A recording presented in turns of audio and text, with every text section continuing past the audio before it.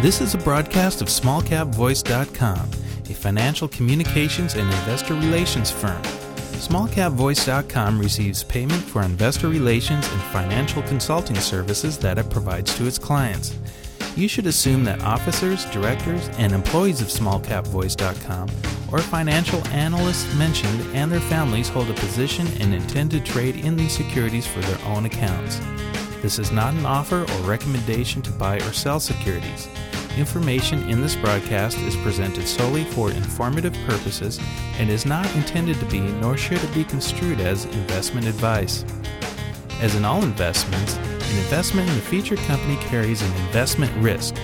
Listeners should review the company thoroughly with a registered investment advisor or registered stockbroker. This broadcast does not purport to be a complete study of the featured company or other companies mentioned. Information used and statements of fact have been obtained from the featured company and other sources but not verified nor guaranteed by SmallCapVoice.com as to completeness or accuracy. Such information is subject to change without notice. You're wired in. SmallCapVoice.com. Following is a presentation of SmallCapVoice.com, today's leader in investor relations, capital formation, and retail support. Now, with your online business briefing, SmallCapVoice.com's Stuart T. Smith. Welcome back, everybody, to another online business briefing brought to you by SmallCapVoice.com, where you know we're going to shine a spotlight on some of the freshest plays in the market here today. Now, we're welcoming back to the show Auscrete Corporation. They're traded under the ticker symbol ASCK. You know, last time we had this company on, we were discussing the California wildfires and the devastation that those wildfires can bring and how the Auscrete product can go in and not only replace the homes in an affordable, quick fashion, but create a home that is fire resistant. Now, changing gears just a bit, what season are we entering? Well, of course, we're entering the hurricane season, and Hurricane Florence is doing devastating things across the country. And again, Auscrete becomes a very topical company with their proprietary technology to produce material that's a hybrid of insulated specialty concrete, and it can be cast in large panels. It's highly energy efficient, so that's always in vogue, and then it's easy to handle and it's economically transported, and we'll learn more about that. But of course, I want you to venture back into those earlier audio interviews, because today we're joined once again by John Sprovieri. He's the CEO of Auscrete, but we're also joined by Spiro Sapounas from Ontario, Canada. Now, Spiro heads up an investment group that are wanting to set up an Auscrete facility in Ontario. His group has made a considerable progress with this government and banks in his area, and we want to ask him some questions on how that's all progressing. But let's go ahead and introduce our guest now. John Sprovieri, how are you today? I'm good, thanks, Stuart. I hope that all of you down there are as well. Yeah, we're a little wet here in Texas, but we'll take it. We'll take it. And Spiro, you're an international guest for us today. Welcome to the show. How are you today, Spiro? I'm very well, Stuart. It's so nice to talk to you, somebody from the South. Absolutely. It's about to get cold up in your area. We'll stay warm down here in Texas. But hey, John, let me kick it to you first. Auscrete Corporation recently announced that they had a little setback due to the events affected by the closure of Alpine Security stock clearing of sub-penny shares. Has the company managed to get back on track? Well, we are back on track. We can't change the fact that when things get behind, it's very hard to pick them back up again. Our original plan was to be getting fully funded towards the end of August, early September. Well, here it is. We're midway through September, and we're still working on it. But we've been pretty well assured that by the end of September, we should have funds running, and we should be able to finalise some of the things that we need to do. We should still be ready by year's end to start production and get some hard orders starting in the new year to get some of those houses out there. Excellent. Well, Spiro, as I said at the introduction, you represent a group of business people who have looked at Auscrete's products closely and want to be involved in a plant built up there in Ontario. So give me your take. Do you know and does your team know the full potential of this venture? I think we have studied that for quite a while now, and we are very excited that John is willing to work with us, and I have made progress through my banking community, which is I work with a bank. It's called the Bank of Montreal. I have major bankers that will support us putting a plan up here, which we're going to be using the name Auscrete Homes of Canada Limited. So that will be our ticket to go ahead and progress and duplicate whatever John is doing there. And I'm looking forward to export materials for the eastern part of the United States, because I think that'll make it easier for Auscrete Homes to supply the eastern U.S. and, of course, here in Canada, because we need a supplier that we can put homes together, inexpensive, fireproof, hurricane-proof, and everything else that comes with it. And I'm very, very excited to be part of Auscrete Homes. Well, in addition to the banks, you've also been working with both the federal and provincial Canadian governments. Tell our listeners a little bit about the project funding going forward and how it checks the boxes for that government assistance. We have a group that's called the EDC, Export Development Canada. Once we create jobs and we're going to be exporting the units out of the country, they're very willing to fund us and give us government grants and whatever else is available. And through my bankers, they will work out the numbers with the Export Development Canada and tell us what the potential is. And it's so far it is looking pretty good to make it happen, so to say. And we are eager to get started. Well, and you touched on this already, but the market in Canada alone seems considerable, and you also mentioned looking at Northeast USA as a potential market for the Canadian product. So obviously this is feasible. Yes, we are lucky to be serving part of the U.S. and Canada. We got, again, John with his part in the western part. He can do the northern Canada for us from there, and so on, save us some transportation costs, because it all comes down to the costs.